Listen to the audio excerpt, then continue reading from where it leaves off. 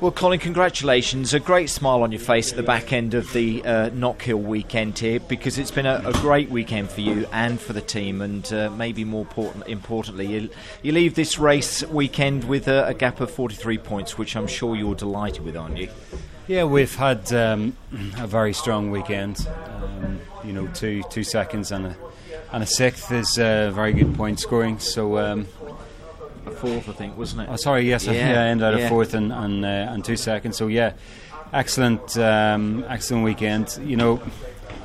It hasn't been easy by any stretch of the imagination. It gets harder each time out. So we've fought really hard for those results, and just try to always be strong and consistent. So yeah, I'm pleased. Still a bit shell shocked at the end of the day. It's been such a busy day, and we've had to graft extremely hard. So is that why there was a big smile on your face on the podium there? Is that a little bit of relief, because it has been such a tough weekend for you, Colin? Yeah, you're just all day you're going through the motions. You're not thinking about too much about the bigger picture. You're just trying to drive the car as fast as you can. So that was focused on, and you can't control what the others are doing, so I just trying to race against the guys in front of me. So pleased to get past Adam up into second in the third race, and then that gave me a breather over the pack behind. So I think that was the key moment for me. Difficult weekend, I think, for everyone in the conditions that we've had, but again, you, the car, and everyone, especially for yourself, obviously, you coped with it, didn't you, Colin, out there? So easy to have gone off and lost points, couldn't you? Yeah, it's another true word you couldn't say. Yeah, in those conditions, particularly race 2, a lot of standing water and aquaplaning. It's you got to drive. You got to keep a little bit within.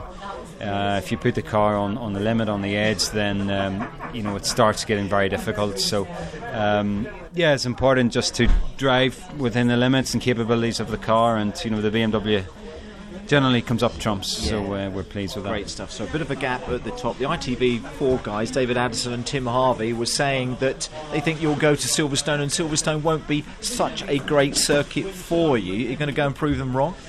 I think they're starting the psychology a bit early. They certainly are. Yeah, I don't know if Silverstone National is a particularly good circuit for anybody. And like I told ITV, you get to this stage of the season, and